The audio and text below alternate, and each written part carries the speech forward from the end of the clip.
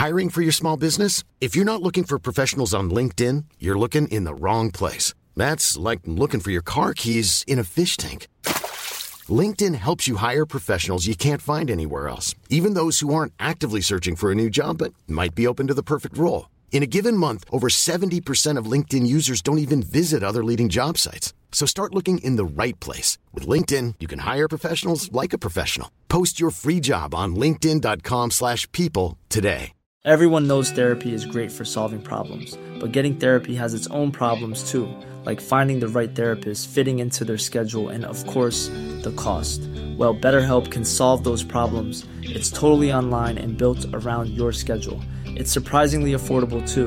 Connect with a credentialed therapist by phone, video, or online chat, all from the comfort of your home. Visit BetterHelp.com to learn more and save 10% on your first month. That's BetterHelp, H-E-L-P. Burrow's furniture is built for the way you live. From ensuring easy assembly and disassembly to honoring highly requested new colors for their award-winning seating, they always have their customers in mind. Their modular seating is made out of durable materials to last and grow with you. And with Burrow, you always get fast, free shipping. Get up to 60% off during Burrow's Memorial Day sale at burrow.com/ACAST. That's burrow.com/ACAST. burrow.com/ACAST.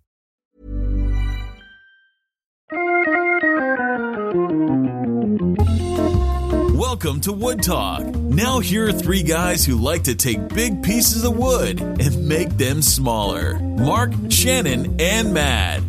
All right, it's episode number 406 for September 4th, 2017. On today's show, we're talking about sliding versus non-sliding miter saws, workbench crotchets, storing logs before... It's not funny the second time around. Workbench crotchets. Oh, I'm not supposed to mention that. Isn't this 407? Stink. Is it? Yeah, yes. Yes, it will be, because last show was a 406 weekend show. Because I've already started the show notes, and if it's not 407, I'm not redoing it. Okay, so...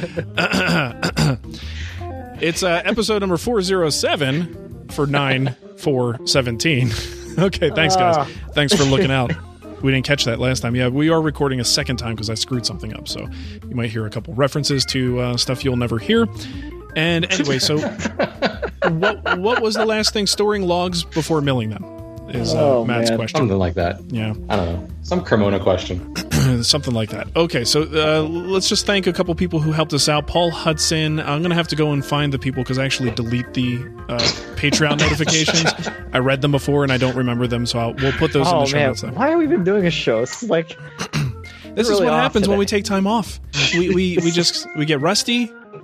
This isn't good for us, guys. So if you want to help us out, which you probably don't at this point, patreon.com/woodtalk is where you can go to do that. Let's get to what's on the bench. Now, we had a good long time off. I'm assuming everybody was pretty productive in this time. I've actually been focused on nothing but outdoor style projects. Tons of epiphanes in my life. Too much, in fact. I'm wondering if there's any way that I could somehow get involved in, I don't know, owning stock in the company at this point, because it seems like I just keep buying cans of epiphanes and throwing it on everything. So I've got a garden gate that I started when Cremona was out here that is still being finished, and then I'm doing redoing my Adirondack chairs, and both of those are getting the Epiphanes CPES treatment, and hopefully it will last a good amount of time. I mean, the Adirondack chairs are about 6 years old at this point, so the old finishes were not, I didn't do that CPES Epiphanes combination. They were just, I believe I did teak oil and a couple coats of Sicken Cetal. And both of those, over 6 years, Arizona, 1 year in Colorado, not holding up nearly as well as the Epiphanes would. But I am anxious to see just how well that stuff holds up. Now, Matt, how many years has your farmhouse table had? The farmhouse table had one. So the Adirondack chairs have had a couple now. Did the Adirondack chairs, the finish is like not even on there. They're basically unfinished because the finish failed so long ago. It just, like the weather just ate it up. Yeah. It peeled off a long time ago, and now my cherry is gray. So I have gray Adirondack chairs. What did you put on the chairs? Was it Epiphanes? It was General Finishes Outdoor Oil. Okay. See, I put that I only along... put like 2 or 3 coats on it too, so I got lazy. I put that along the lines of like the, what do you call it? Teak oil. product you can get at Home Depot. Yeah. Like Watco. Yeah. Watco, that's what it is. Along the same lines, and that's what I had on one of my Adirondack chairs, and it didn't take long before it's just kind of eating away that top layer. So you go to sand it, and that top layer just immediately turns into like dust. And you've actually got to sand quite a bit to get through that stuff. So I'm hoping the Epiphanes, I mean, you got a year ahead of me. So if it starts to fail, let me know ahead of time. I'll go out and, treat mine before they get really bad. I don't know. It's looking pretty good for a whole year out there. It looks exactly the same as it did last summer. That's good. So there's that at least. You get at least a year. Yeah, I got 1 year off. Well, and I don't think a lot of finishes actually claim more than that. I mean, maybe the CBS stuff does, but I mean, outdoor finishes are meant you always to need not maintenance. last. Yeah, I mean, you can't expect that. You're essentially, especially if you're using a film finish, it's going to flake off. There's no way around it. Well, I think if you're in the Epiphanes world, you're expected to coat, in all likelihood, coat per season. So if you've got a boat or something out there, at the end of the season, you sand it down and you recoat it, and you prevent that flaking and cracking and all that stuff from happening in the first place. So you can't get out of the maintenance schedule with these things. But I'm just wondering. But you can make it easier by skipping a film finish and just going with an oil. That way you don't have to resand it. You can just reapply. Yeah, but you're also going to affect the wood in the long run. How do you figure? Well, because the oil isn't offering a whole lot of protection. You really are relying. Oh, I see what you're saying. Okay. You're relying on the wood itself to do all the work. When you put a film finish, eventually what you're doing is just maintaining the film, and the wood is happily sitting under there going, "Life is good, life is good." But you got to keep renewing the top coat to protect it. You know what I mean? Which is why I choose a good wood for my outdoor furniture. Hey, that's a good thing. So do I. So yeah, let's talk about that for a second. So both of these chairs are Honduran mahogany. One is a plantation-grown Fiji mahogany, and the other is true Honduran mahogany that you're not supposed to buy. Or can you even buy that anymore, Shannon? Actual Honduran? No. Yeah. I mean, it just doesn't come from Honduras. Okay. Most of it hasn't come from Honduras. If a company has some in inventory that they just haven't been able to move, but it was, yeah. There's nothing. They could sell it off. It's a CITES 2 species. It's still tradable. It's just more expensive. But I question whether or not it actually came from Honduras. Okay. I mean, you're talking like 40, 50 years before. Gotcha. It's Central American mahogany. Yeah. So the species or is South the same, American but mahogany. the locale it was grown is questionable. Right. So both of these chairs have held up so well. So the wood itself is just super durable. Like if I could build anything from now on, anything that goes outside, I want to make it from Honduran mahogany because the stuff just holds up. Everything I built out of other species outside tends to crack, and it really relies on that top coat to save it from doing what Mother Nature wants it to do. These species are just kind of sitting out there with very little finish protecting them at all, and it's happy. So, Matt, yours is cherry.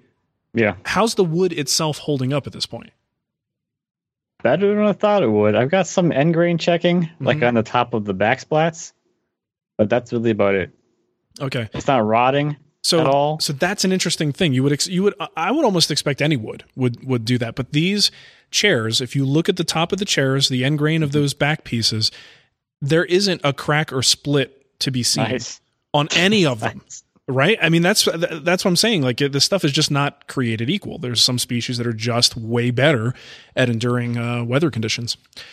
So anyway, that's all I have to say. If they grew in a tropical forest, there's a good, safe bet that they're going to do all right. Yeah. So screw those domestics, baby. What a waste. All right, Shannon, what do you got going on? Creating controversy. Lovely. What I'm trying to do. Nice. All right, I'll jump in here. I went up to Maine while we were gone. I finished up 3 projects on my new workbench up there. It was really fun to play with a new workbench, instead of just building it and then pushing it into a corner and leaving it there, which was very sad.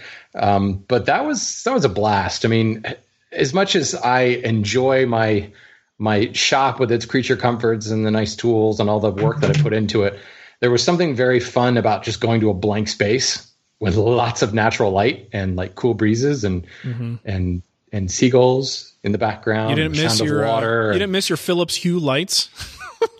I've been trying to recreate the same light in here for a while. Yeah, you're trying to get that main house light. I mean, it was a royal pain to film. I can tell you that much.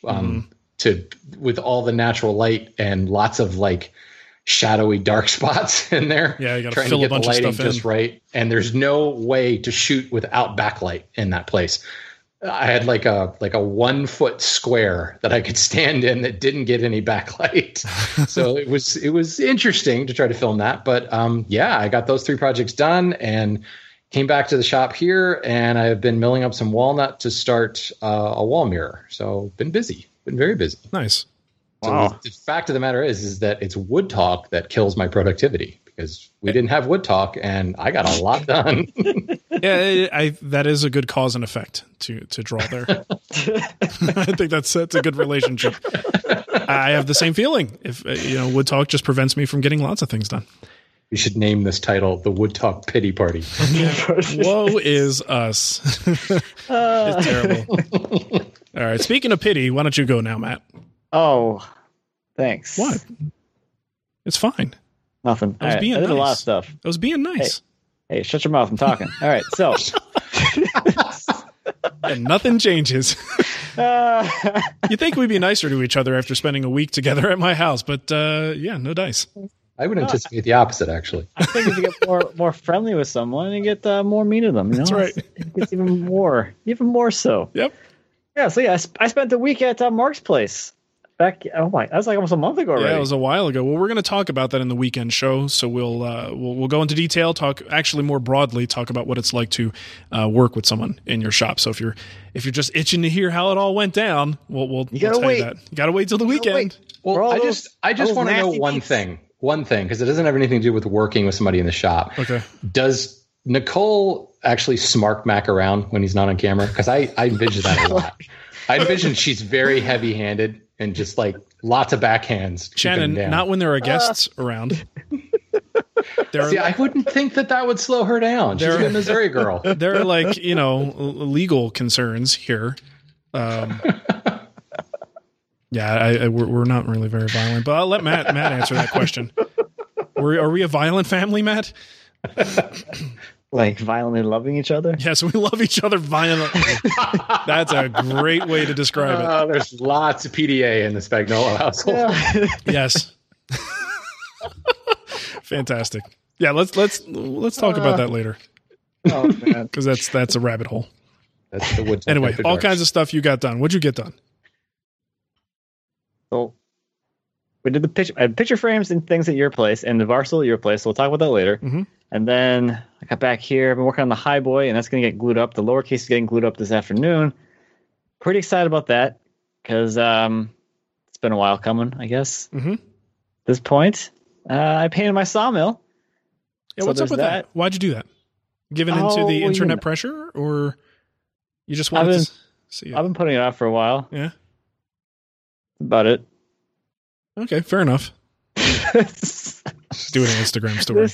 There's not a whole lot there to that, I guess. Weren't people giving you crap about it though, in terms of like the potential for rust and protecting it? They wanted to see you paint this thing. According to them, it would have already rusted away, and it shouldn't even be there anymore. It should be a pile of dust.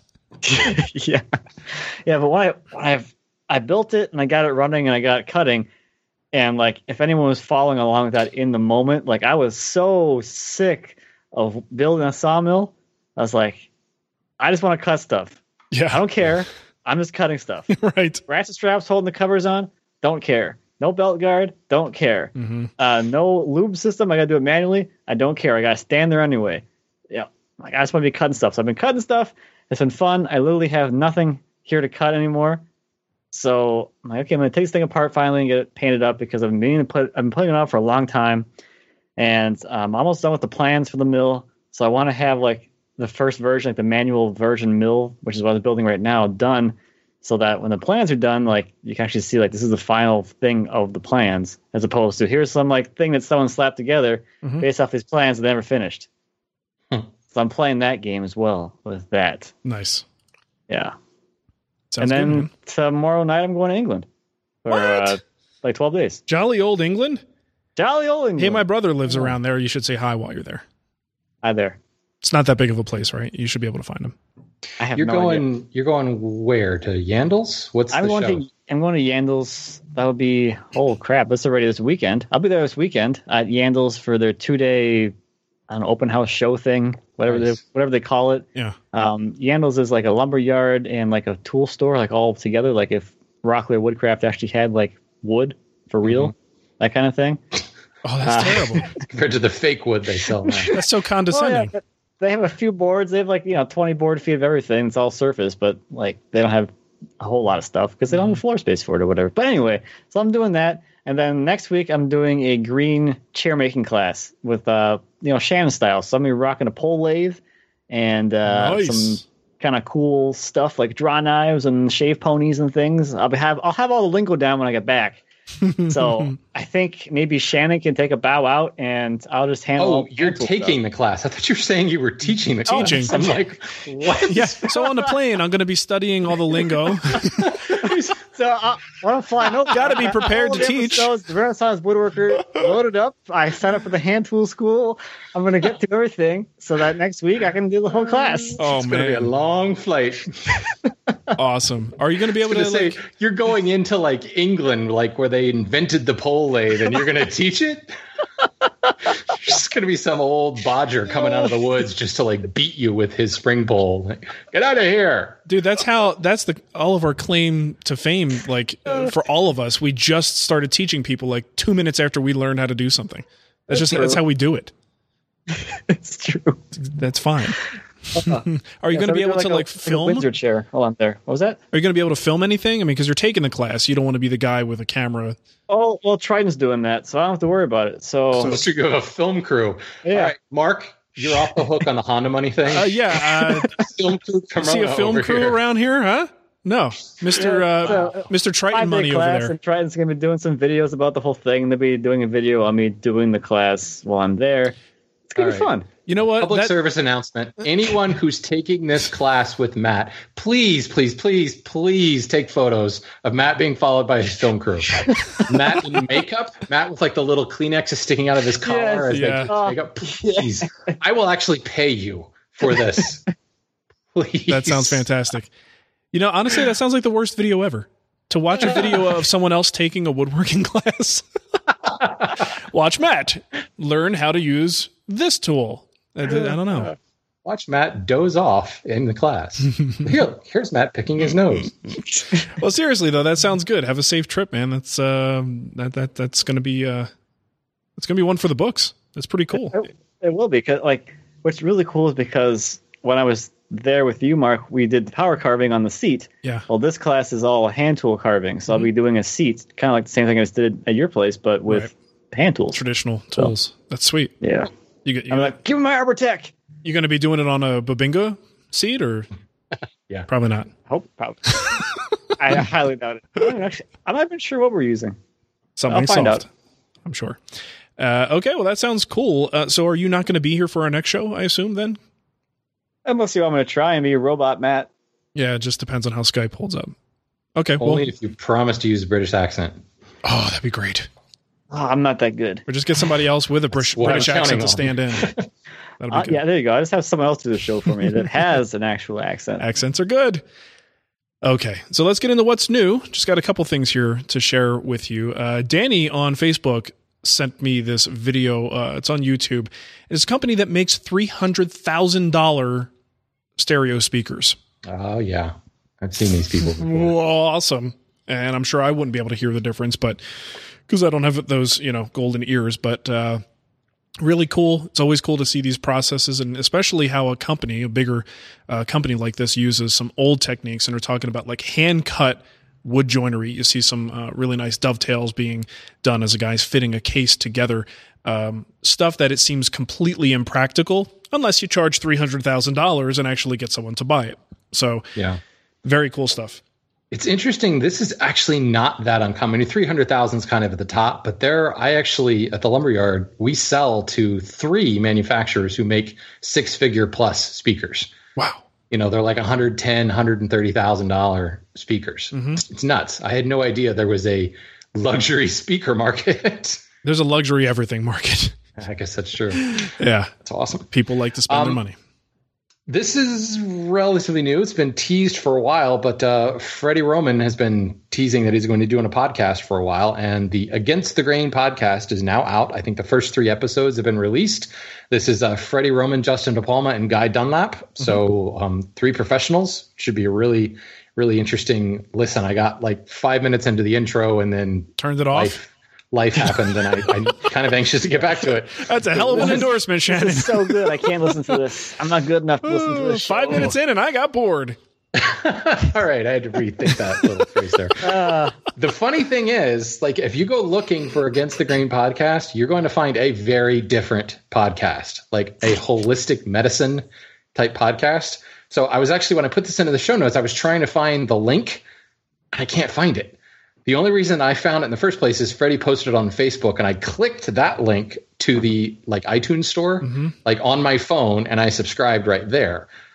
But through Google, I have not been able to find anything but this holistic medicine, Against the Grain nutrition type podcast. So don't subscribe to that unless you're really into that. It's funny you should say that, because when I saw, I don't know, it might have been on Instagram or something, I saw it was finally released. I was like, oh, let me go subscribe to it real quick. I had the same problem, and I quickly came to the realization that Against the Grain might not have been the best name for them to pick, because there's about 30 podcasts called Against the Grain. And I had pretty much 100% of them, with the exception of theirs, is not about woodworking. Yeah. It's too much of a typical phrase that's just used, in common language, that it's used so much that it actually does make it difficult to find their show. So the irony is it's used so much that most people have no idea what they're talking about. When we say Against the Grain, it's immediate, like, visceral image comes to our mind, and other people are like, oh yeah, that dovetails nicely with what I'm telling you. It's just a run-of-the-mill expression that goes against the grain. Yeah, and I think there's a Bad Religion album that's called Against the Grain too. And I'm wondering, I don't remember the lyrics, but I don't think it's about woodworking. Anyway, Freddie, I've heard you listen from time to time. Send me a link. I have it. I'll send you a link. Okay, good. We won't promote your show until you send us a link. You better be listening. And I couldn't find it. Now, granted, I only tried for like a minute, but I couldn't find it. I did listen to the show for more than 5 minutes. In fact, I listened to a couple of episodes, and it's very good. I like the idea of having. What's interesting about this, and where a lot of the audio shows are going now, is we're finding the niches growing and sort of the deeper niches growing. So now you've got this show that represents, very sort of professional perspective on it, and hearing their perspective on the craft as well as their perspective on, content production and thing that's happened. Then you have your shows that are purely content production. Then you have your shows that are like just talking about stats and how to better your show. It's purely for people who are making content and trying to excel on social media. So it's interesting to see the variety of these that are coming up as sort of the third or fourth generation of this sort of craft podcast thing coming out at this point. It's interesting to see the variety. And this is definitely a good one to have in your lineup. Cool. Okie doke. The last thing I had in here is a little self-promotion. I released a new semester, the Hand Tool School. That's what I was doing up in Maine. Hey, sorry. My own podcast. Censorship. I can't promote my stuff on my own podcast. All right, go ahead. Oh, it's promotion day? Sweet. Let's promote the guild. Okay, so now this is we had a conversation earlier, and actually I think this was in the first time we tried to record this show, and it failed. But we talked about how cool it is that like we've been doing this long enough that you can reference something from 6 years ago, 7 years ago, and actually update the video on it, because Mark was updating. Here, Mark, I'll promote your stuff. How's that? Thanks, appreciate it. Mark did an Adirondack build in the guild. And, he refinished it now. So now he's able to push out a new video, and it like people who subscribed are going to get this, which is just very cool, though the content's been around that long. I built this orientation semester after running the Hand Tool School for more than 7 years. It's like 7 years? What? That can't be. But it is the product of 7 years of learning how woodworkers learn, and like what questions total newbies to the craft have. Because even though my semester one is meant to be a beginner thing, there's a lot of stuff that I think that it tends to gloss over. Stuff that somebody who's been doing it for a while, you kind of forget, And this is the result of that. I'm pretty excited about it. I think it really it's a great entry point for a lot of people. So, nice. Sales pitch over. That sounds good, though. I can't wait to not watch it. I watched the intro on YouTube. On the YouTubes. On the YouTubes. All right. So we got some kickback over here. And we've got one that I'm going to read and then a bunch of voicemail kickbacks. Or are they kickbacks or kicks back? What's the plural? You're thinking too hard. Well, of course. That's what I do. Okay, so this is from Steven. I don't know, but if they had SawStop, they wouldn't have that problem. Oh, wait. Yes, they would. Prevent kickback. Yep. Sorry. Wah, wah. All right. So the missus and I just moved into a new house after living in a relative's spare bedroom for 6 months. And in the interest of having furniture now, instead of waiting for me to make... Hold on. I got to make this a little wider. To make the furniture we needed at my pace of somewhere between geologic... Okay, here's another pronunciation question. Epic or epoch? What do you prefer? Epoch. I like epic. Matt, have an opinion? Coffee? No, I literally have no opinion. Okay, so he says somewhere between geologic, epic, and Shannon. I choked down my pride and bought a few inexpensive flat pack furniture items, the real cheap stuff, not even the good Swedish stock. And looking over the instructions, I was reminded of a conversation a few episodes back. You joked about calling pocket screws loose metal tenons. Well, my friends, the cheap pressboard furniture makers have caught on because they don't call them dowels or cam screws anymore. Nope, they were labeled wood and steel tenons all throughout the instructions. Huh. That's funny. Wood and steel tenons. Yeah, wood and steel tenons. I mean, I like it. I guess. Good for them for, trying to make it sound better. But does the average person even care? Like, who's buying that $100 entertainment center? They don't even know what a tenon is? Yeah, would they know the difference? They'd be like, oh, this screw thing, you call that a tenon? Okay, thanks. It seems almost I wonder if it's in response to people who do know that like screwed together furniture isn't good. Mm-hmm. There's that next tier of low quality furniture buyer. Yeah. Who says, oh, I don't want that screwed together crap. Maybe it's in response to IKEA or something. I don't know. Right. That's weird. Yeah, wood and steel tenons. I like that. Or do they refer to the boards as like I don't know, wood and resin hybrid something? So they don't have to call it particle board. Right. Yeah. Instead of termite barf, it is. Yeah. Okay. So let's get to a couple of the voicemails here. First one is from Brian. He's got a little kickback on the Honda Ridgeline. Hey guys, this is Brian from Charlotte. I have a kickback from 2 or 3 episodes ago where you guys were poking fun at the Honda Ridgeline. I just want to say that I don't find it fair. I have a friend who has a Honda Ridgeline and says it's the best work truck he's ever owned. Incidentally, I'm on my way to pick him up on the side of the road. He called me and told me his truck broke down for some reason. I don't know. All right, guys. Thanks a lot. It's purely a coincidence, I'm sure. Actually, a friend of mine back in Arizona actually loves the Ridgeline and finally was able to get one of the new ones and absolutely adores that vehicle. So, it's cars. People get uptight about that stuff for some reason. Okay, so the next one is Jonathan. He's got, you'll hear what he's got to say. Hello, Mark, Matt, and Shannon. Yesterday I was hand planing some walnut and I took a drink of iced coffee. I noticed it tasted different. We all know that smell influences our taste, so I took a pile of shavings and put it to my nose and took another drink. Now woodworkers can enjoy coffee in a new way. I posted a short video to my Instagram, Jonathan L. Griffith. Jonathan is spelled Jonathan, if you want to check it out. Okay. So, okay, here I go. Got to admit, I'd never tried that. But at least we know how to spell Jonathan. Okay, so Martin West wrote in with none of these are really about woodworking. You ever notice that? About a new nickname. Greetings, albino gorilla, hairy giggler, and player to be named later. It's Martin West from Peterborough, Ontario, Canada. Greetings, guys. Love the show. I think I've solved the problem of Mark's new handle/nickname. It takes into account his Italian heritage, his home state of New Jersey, and also a play on words on wood species. Are you ready? Drum roll, Mark. Buddy binga. Tony Soprano would be proud. What say you? Bada binga. I like it. I could live with that. I'm also half Hungarian. But I shouldn't mention that because then it ruins the joke. Okay, so we've got one from Mike Powers. This actually does have something to do with woodworking. Hi guys, this is Mike from Turning Sawdust into Groceries. Have a quick kickback about the dude with the hickory planing problem. A great tip I got from my mentor is to get a small container of really hot tap water and a rag and wipe down the surface of the board, the side that's going through the planer.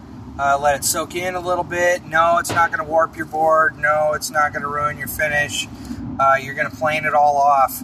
But the water soaks in, especially the hot water, as in like how well that works for steaming out dents and stuff like that.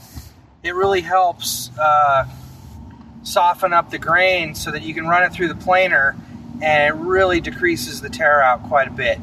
Also, keeping an eye on grain direction as it goes through the planer. I always mark my boards on the edge of the boards, to which way the grain is flowing so that the grain isn't shooting up into the cutter head. Anyway, love the show. I guess that's it. Adios. I got nothing else to say, so that's awesome. Goodbye. Okay. This could perhaps be my favorite voicemail ever. This is from Matt Scranton. Hello, gentlemen. Matt Scranton here in Buffalo, New York again. 2017 for me is all about trying to be a better person, and because of this, I actually have a question for Shannon. Giggler and Gassy Guido, I guess that means you guys can for a while. All right, Shannon, here's my question. So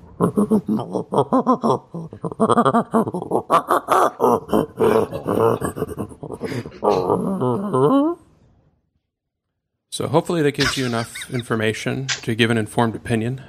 Looking forward to hearing your thoughts, or if you have any tips. Thanks, guys. Keep up the great work. It's really bad because it took me like way longer than it should have to know what the heck was this going on. What is he doing? It took me a couple seconds. Is he scratching records over there? Is that some kind of like bed noises? Is that some kind of noise that like a saw makes when you're cutting? I'm like, no, that's not quite right. Yeah. Nah. I was like, oh yeah, never mind. We're just getting to that point now where if you haven't listened to a bunch of the shows, you're just lost. Like the inside jokes are just over your head. See, the thing is, though, is I've been to the zoo enough times that sounds more like a chimpanzee or a monkey than a gorilla. It really does sound like a smaller gorillas variety. Roar. They make really deep. Haven't you seen King Kong? Come on, it's not a gorilla. It's definitely more of a scary sound when they decide to make noise. Yeah, it's kind of like this show. Okay, so we actually do have a voicemail question. This one, thank God. This one comes from Vinny. Wait, what? Yeah, surprisingly. And we were talking about Honduran mahogany earlier, so this is relevant to what I'm doing now. Hey guys, Vinny in Atlanta. Hope all is well. I'll get right to the point of my question. I got some Honduran mahogany boards from Bell Forest. Nice quality boards. Definitely not under the African mahogany umbrella. Anyway, they came surfaced, and the boards that had cathedrals were just shredded. So I figured, all right, they probably went through the planer in the wrong direction or whatever. Anyway, I had the same problems. Even when I took my number 4 smoother to it at various angles, didn't even tear it out. It was ripping it out by the roots. So finally, with sanding, I got it nice and flat, and when I applied finish to it, was interesting. On the cathedrals, it was like every other ribbon would soak up finish, and the other one, it would pull on top. It was almost as if the cathedral was half end grain. Really crazy, really pretty. I mean, it's got, it almost looks like that African mahogany rift sawn ribboning you get, but it's on a cathedral. Never saw anything like it. Just wanted your take on what's going on with that wood, and maybe how I can look for it on a unfinished board in the future when I'm selecting them. Thanks, guys. Love the show, and take care. Bye-bye. Interesting. Have you ever come across that, Shannon? I think that's what we call rowy mahogany. I mean, genuine mahogany is still interlocked, like African mahogany. So you can actually get ribbon striping with genuine mahogany. Okay. But genuine is a lot softer. Well, not a lot, but it's softer than the African species. So it is going to be, one might say, punkier than some of the other ribbon stripe stuff that you see. I mean, that would be a lower grade mahogany if it's coming up with that. As far as how you see it in the raw, I mean, you're still going to see those kind of light and dark type strains through the cathedrals, because what you've got is it's a interlocked or spiraled type growth where you've got one growth ring running one way and one growth ring running the other way. So it is going to show up and reflect light differently when you look at it. Mm-hmm. But it also, that particular board may have been just the way it was cut, like the way it lay in the log. Matt, you know what I'm talking about here, where you can get wider spaced cathedrals based on like how that board lay in relation to the long axis of the log. Mm-hmm. And they may have had a section where they were trying to cut around something, and maybe the cant itself was canted in the log. And that caused kind of more of a diagonal grain, which accentuated that rowy, soft, punky parts. And whereas you may not notice it before, because generally you're looking at a thinner cross section of it. Now you've angled it and you've widened that cross section, and that's what's created that thinner or wider, kind of less dense type stuff. That would be my guess. Interesting. Yeah, I mean, mahogany is very interlocked. It's just so homogeneous in its like pore structure that you usually can avoid some of the nasty stuff, and it's not nearly as brittle as like African mahogany or sapele or Udallite or anything. Okay, good to know. All right, so let's get to our emails, and I'll take the first one here from William.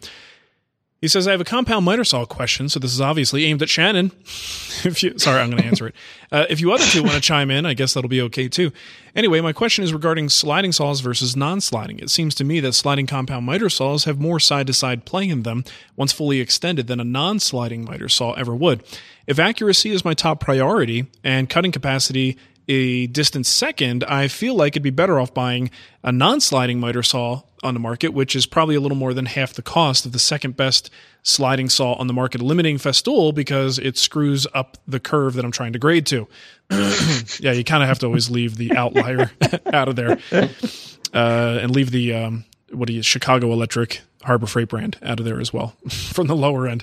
Does this seem logical, or am I trying to justify to myself not spending as much money on a miter saw? Also, any thoughts as to what the best non-sliding miter saw would be? Appreciated if any of you have experience with any of them. Also note that I'm not referring to the alignment issue Mark posted on Instagram on his test Makita, just a regular side-to-side hinge slop. Okay, so this is something that is a evolving perspective that I've got, at least for me personally. And in my opinion on the sliding compound miter saw is changing, because when I had the Capex, there was a level of accuracy and dependability there that changed the way I would cross-cut things. Because if I can get a nice, accurate cross-cut, it was like having a little mini panel saw of sorts with very limited range that I would be able to make really accurate cross-cuts with, and it stopped me from having to use my cross-cut sled all the time. So think about it. If you've got one saw that you could just take the board, boop, put it up, clamp it down, and cut, versus, okay, well, now I got to take the guard off the saw, and then I have to put the cross-cut sled on top, make sure everything is set up, and then make your cut. It was just a format thing that made so much more sense to me. So now that I've gotten away from the Capex and I'm working more with the construction grade brands, I've got a Bosch and I was trying out a Makita, I feel like the Capex has skewed my expectations of what these saws are supposed to do and what they're capable of doing. Now, the Makita, like he says, that's a whole different issue. There was a manufacturing flaw there. But even if there is no flaw, is the play that you have in that sliding compound miter saw, is that appropriate for fine cuts, and the stuff that he's trying to do, and precision and super accurate cuts?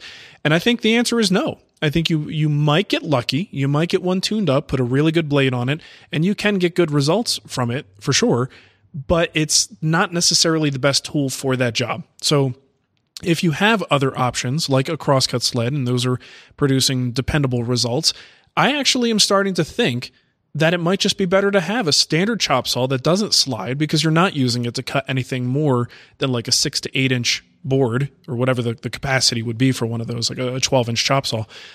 I just feel like, yeah, if you just want a dead-on accurate 90 on a small board, or you're cutting, some type of molding or something like that, the less or the fewer parts that move, the more sturdy that thing is going to be, and the less chance of it going out and being off from 90. So yeah, I'm actually starting to think about, well, maybe, this sliding compound miter saw thing isn't all it's cracked up to be, and that I should be using my crosscut sled more.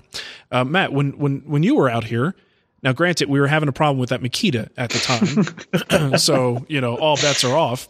But we were doing miters. So the key with a miter is you get something that's set up perfect at 90, and if it's built well, you just move it to 45 and you're going to get perfect miters. So we were looking at the differences between, should we be using a miter gauge at the table saw, or should we go with the slider? And we just kept running into problems, and it was just like, it was not worth it to do it on the sliding compound miter saw. And instead we just did most of the miters over at the table saw, and the results were perfect, like dead on perfect. There was like a lot of times I think, oh, you might want to get a shooting board or something like that just to finesse them. There was no need. There just was no need for it. Everything was perfect. So yeah, my opinion on this is changing as time goes on, but I would say, I think your thought process here is right on, William. I would definitely look at some of the current ones. Excuse me. As far as brands, I haven't dealt with them myself, and you're still looking at the same brands that you would be looking at in the sliding market. I know a lot of people like the DeWalt models. I think Makita. I'm sure Bosch has a non-slider option as well, but I've never really looked into them. So it's going to be a new area for me to explore. So I guess I'll have to let you know. More things for you. I just don't get it. I mean, that was the first tool that I got rid of. And well before I started down the hand tool path, it just, to me, it's more of a contractor job site saw, and it's fantastic because it's something you can put in the back of a truck, Honda Ridgeline or any other truck, and you take it to a job site and you use it for cutting like long molding strips and things like that. So the compound thing was there for compound angles, crown molding and stuff. The sliding thing came in because it's like, all right, now people want a wider cut capacity, but that was still such a small part of what you actually needed it for. Like, how often did you need to do it? It's like, well, if you're a stair builder, I'm cutting stair treads, but so much of what the miter saw has been expanded into do is something that like your table saw is going to do better, right? And it's like, well, job site table saws, they're kind of crappy. Okay. But if for our particular world, the wood shop woodworker, forgive the expression, the fine woodworker making furniture and stuff like that. Oh, how dare you? I don't see the place for that particular tool. I feel like, I don't know. I mean, people will say, yeah, but it does really, really long stuff really well. Okay. I mean, are you building a lot of stuff that requires 12, 15 foot long pieces, that are difficult because they're cantilevered off your table saw or whatever? I don't know. And if you're just using it to break down stock, there's so many other ways, that could be done. I don't know. I don't get the miter saw thing at all. It's convenient. I mean, if you have other ways to break down stock, let's say that is the use case, they're all going to take longer, so it is a convenient thing. But if you're looking at it as a precision tool, that's when things start to break down. Yeah. And I think that was where my getting it falls apart, because it's like, it really doesn't add much to the, if you wanted to break down stock, it's faster than a scroll saw. It's faster than a hand I think saw. It is. Do you mean a jigsaw? Not a scroll saw, jigsaw. Sorry. That's what I want to see. I've been trying to cut this 8-quarter board for 5 hours, and I keep breaking blades. What am I doing wrong? But a circular saw will do it really, really quickly. Granted, it can. A lot of people are scared with kickback, and I've seen some crazy stuff at the lumberyard. And you need the right setup to do it. Right. Right. But it's not so precise. So I've always looked at it as a rough type tool. When I was at William Ing's, and this was when I had the Capex, and I had to wrap my brain around doing things a little bit of a different way because it's someone else's shop. He had the crappiest sliding compound miter saw sitting on the bench, and it was just, we're talking a school, so it's a very wide bench. It's always set up, ready to go. So you want that quick kind of tool to do that job. And he's got this sliding compound miter saw there, and I'm like, this is just garbage. Like, how is he going to get any good results out of this thing? Because again, I'm thinking, that he's doing something other than a quick chop at 90 degrees, but that's all he uses it for. And there was no reason to have anything else because he has everything else in the shop dedicated to those really accurate precise cuts that you need to make. It was just, to me, again, this is a evolving thought process here. I'm starting to think that's the smarter way to go. So Matt, I want to know what's your setup at home? What do you have in terms of a miter saw, and what's the use case? I have the Makita 12-inch slider. It's on the floor. Okay. And I use it almost never. Well, I use it for any, like, I don't know, miter cuts on stuff. But even, like, I don't know. Like, I'll use it on the high boy to do the gooseneck molding, because that stuff is an S-curve, and you got to, like, mount it up vertically on the saw, and it's, like, 3 inches thick. So I'll use it for that. That's the use case for it. That'd be really hard to do on a table saw. It wouldn't be impossible, but it'd be really... I think it'd be pretty scary to do on a table saw. That's really it. It's just nice for, like, if I'm trying to fit like a molding around a case, and I'm trying to get the angle just right. So instead of using a shooting board, I'll use the miter saw and just keep it right there and just chop at it. Sneak up on it. Until I get the angle right. But because it's right there by the bench then. Yeah. So I don't have to walk across the shop every time. But I don't really use it a whole lot for much anything. I use it for stuff around the house. I've been doing trim work. That was probably the last time I used it for real, was installing trim. But, like, which you might even, in that case, you might take it out, put it in the room, and you're doing your work on location in those situations. It was upstairs. Right? I mean, it wasn't in the shop at that time. See, and this is one of the which most... is what I think this saw is made for, right? It's a job site saw. Yeah. Yeah. Well, one of the most requested things I've gotten, whether it's Guild or Free Site, people want to see me do a miter saw station. And I've been hesitant to do it because part of my problem is I don't want a dedicated miter saw station. Right? Now give me a bank of cabinets and I throw a miter saw on it. Okay, I'm fine with that. But I just don't, and especially now, I'm getting even further away from this whole extreme miter saw station concept because I feel like I'm pulling away from that. So that the miter saw might be just one of 3 or 4 benchtop tools that need a home, including the benchtop mortiser and maybe my bench grinder or some sharpening stuff. So, like, this, before I commit to anything, I've really got to figure out what the heck I'm doing with this, because it feels so weird to pull back from a tool that I've really relied on so much for years. But I think my expectations are off and misplaced a little bit. Yeah, that was like the dumbest thing I ever did in my shop, was a full-blown miter station. It took up so much space. Right, and it does only that and I tried to integrate it into the lumber rack, and it was, it's right under the lumber rack where all the rough cutting will be done. I was so glad when I broke that thing down. It was like it just got 100 square feet back. Nice. Wow. Yeah. Okay. Well, there you go. Long answer, William. Sorry about that. Hopefully that helped you out. I think he's going to go get a regular chop saw. Don't buy a miter saw. Just don't do it. Don't even bother. Just get a nice sled. Incra 5000 will be good. One of those big giant sled things. It looks really good in the box. It does. Matt saw it in the box. Well, here's the thing, Matt. It's still in the box, but now it's at least leaning against. I'm actually using Nicole's method of trying to get me to do stuff on myself.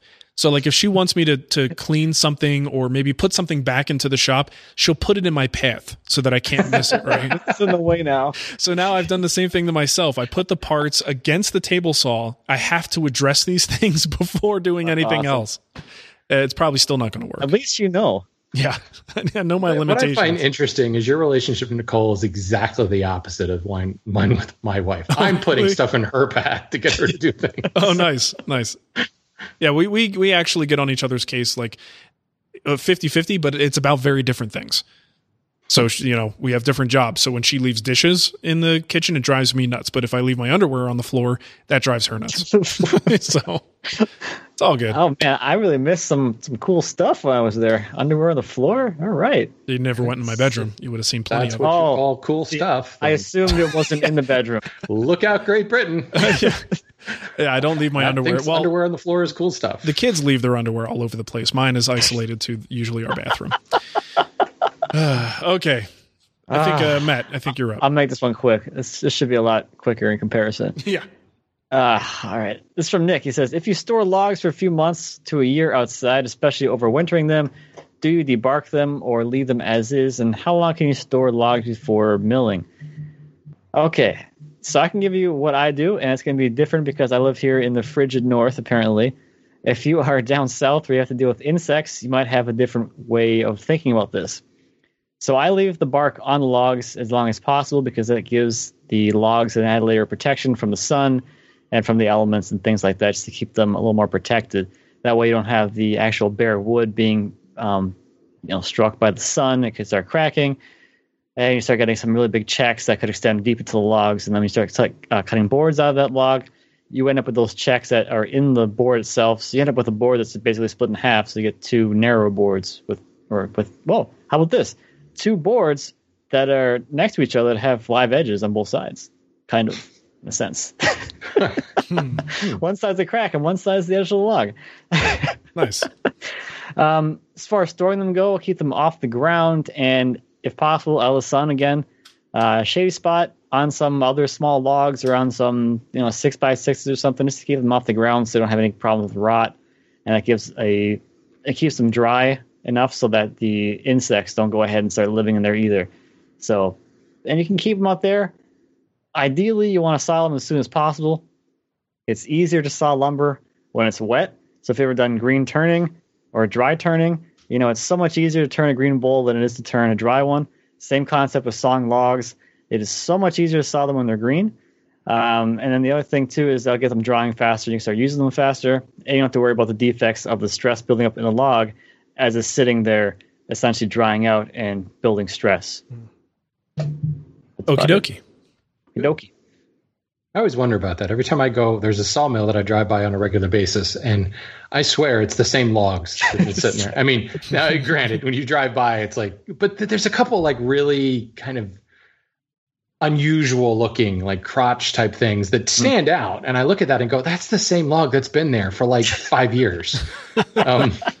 But if you go to any sawmill, I mean, certainly some of them have higher production, so they're turning over those logs a lot more. But there's a mom and pop one near me that I don't think they've touched the logs in the back of their log yard for like 10 years. The bark's on them, and I think that's what they're thinking is, well, hey, that protects them when they're trees, so why not while they're logs? And if they're stacked, the outside ones take the brunt of it, and the ones in the middle are kind of protected. Maybe that's their plan. So you got that a little bit going for you, but yeah, you get a log sitting around for long enough, you start getting like actual cracks in them. And if you have a log that's cracked, it's trying to saw a board out of that, perpendicular to that crack's going to go right through your board. So you're going to end up with lower yield. But if you're only sawing that for like pallet stock or something, then who cares? Mm-hmm. Yeah. But so that could be what they're using it for. It could be just crap they're using for pallet stock. But for furniture making, not so much. But if you're like construction, building, where they're going to be breaking that down to smaller pieces anyway, might not be that big of an issue. Yeah, that's true. The yield, what they're looking for with 2x4s is a little bit different. Yeah. Cool. This question comes from Daniel. He says, "Greetings, gentlemen," and Mark. This question is meant for Shannon, since he doesn't seem to get enough love these days. Poor Shannon. Why is he saying that? I have no idea. What does that mean? I don't know. I'm not sure what that means. How many of you guys have had somebody call in and imitate gorilla sounds? None. Thank God. True.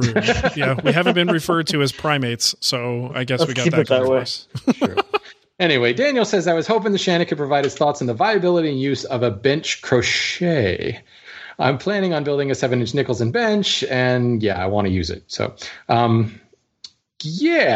I just built a workbench, as some of you may know, and I had planned on putting the crochet on the bench, and frankly, just kind of ran out of time, and it was just one of those things where it was just an additional thing to do. Mm-hmm. I have used a crochet on a couple of benches before. If you don't know, crochet is a stop. It's on the face of the bench, and it comes out at kind of an angle. So not only is it holding the board while you're planing, but it also is kind of squeezing it up against the front of the bench. What I use on my bench up in Maine right now is just a simple peg, and then I have a row of holes underneath it that I can use a holdfast in. So it's doing the same thing, but it's requiring 2 points. But I've actually found that it holds it a little bit more securely that way, because not only is the holdfast squeeze in against the front apron, but because of the frequency of the holes down the leg, I can actually set the holdfast as a peg for the board to rest upon. So it's pressing up against the one peg and then resting on the holdfast. So the 2 points of contact, and then the holdfast itself is pressing it against the front of the bench. And I find that is so much more stable than just a crochet. And a lot of people will say they use a crochet and a hold fast. That begs the question of, well, why do you need a crochet in the first place? Mm-hmm. So there's certainly some merit to the fact that it's pressing it up against the bench like that. But I also found while I was working with a bench with a crochet, what I did more than anything with that crochet was bump into the damn thing. I kept smacking into it. Every time I turned around, I was whacking my hip against it. Or if I was reaching over the bench, it was like catching, like I had cargo shorts on. It would catch like the side of the pocket and be like, oh, geez. It was just always reaching out and grabbing stuff. I bumped my elbow on the thing. Fresh. It got fresh times.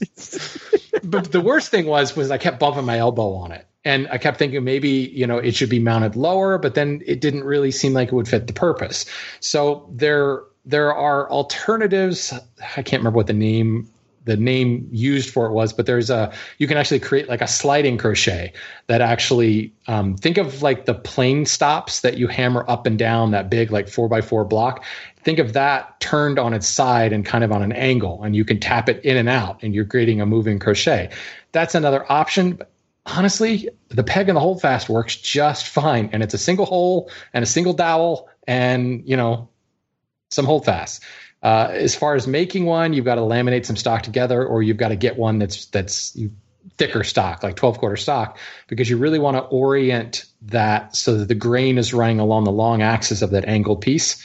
Otherwise, you get short grain situations and you're liable to snap it off. So if you can't get 12 or 16-quarter stock, you're just going to want to laminate together some pieces, lay it out on an angle, cut an angle on the end, and screw it to the bench. You don't want it to be permanently installed, because this is something that is liable to either break, or in my case, you go, this damn thing's in the way, and you want to get rid of it.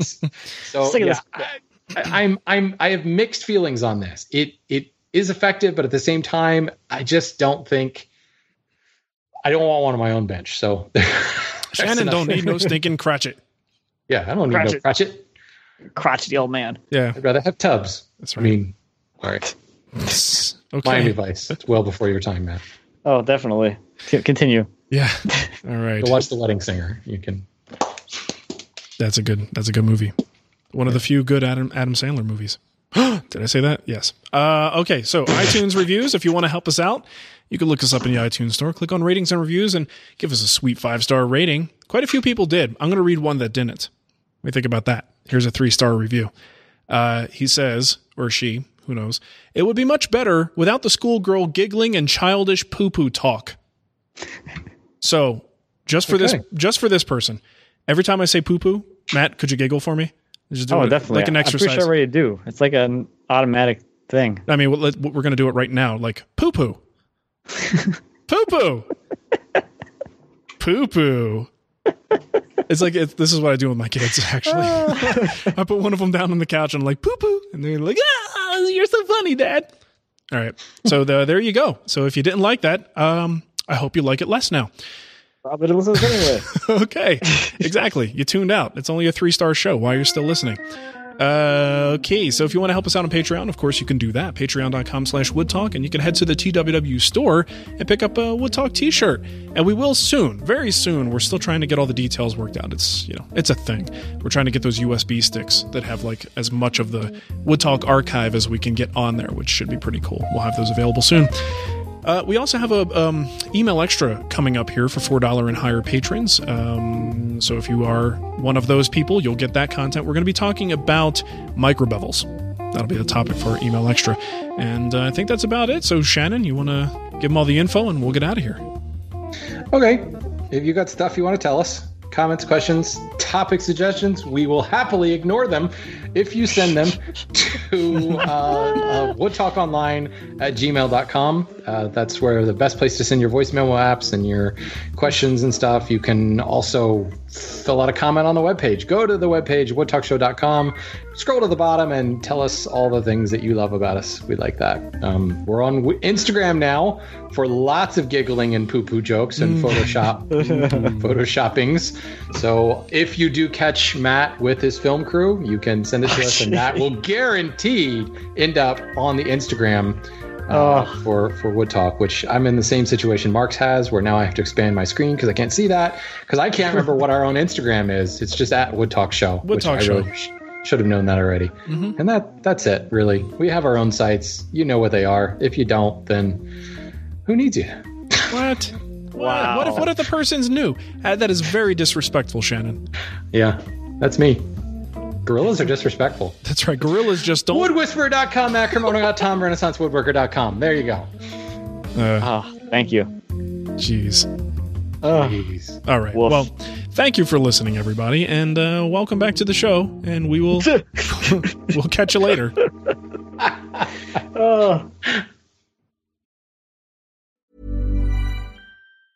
Mom deserves the best, and there's no better place to shop for Mother's Day than Whole Foods Market. They're your destination for unbeatable savings, from premium gifts to show-stopping flowers and irresistible desserts. Start by saving 33% with Prime on all body care and candles. Then get a 15-stem bunch of tulips for just $9.99 each with Prime. Round out Mom's menu with festive rosé, irresistible berry chantilly cake, and more special treats. Come celebrate Mother's Day at Whole Foods Market.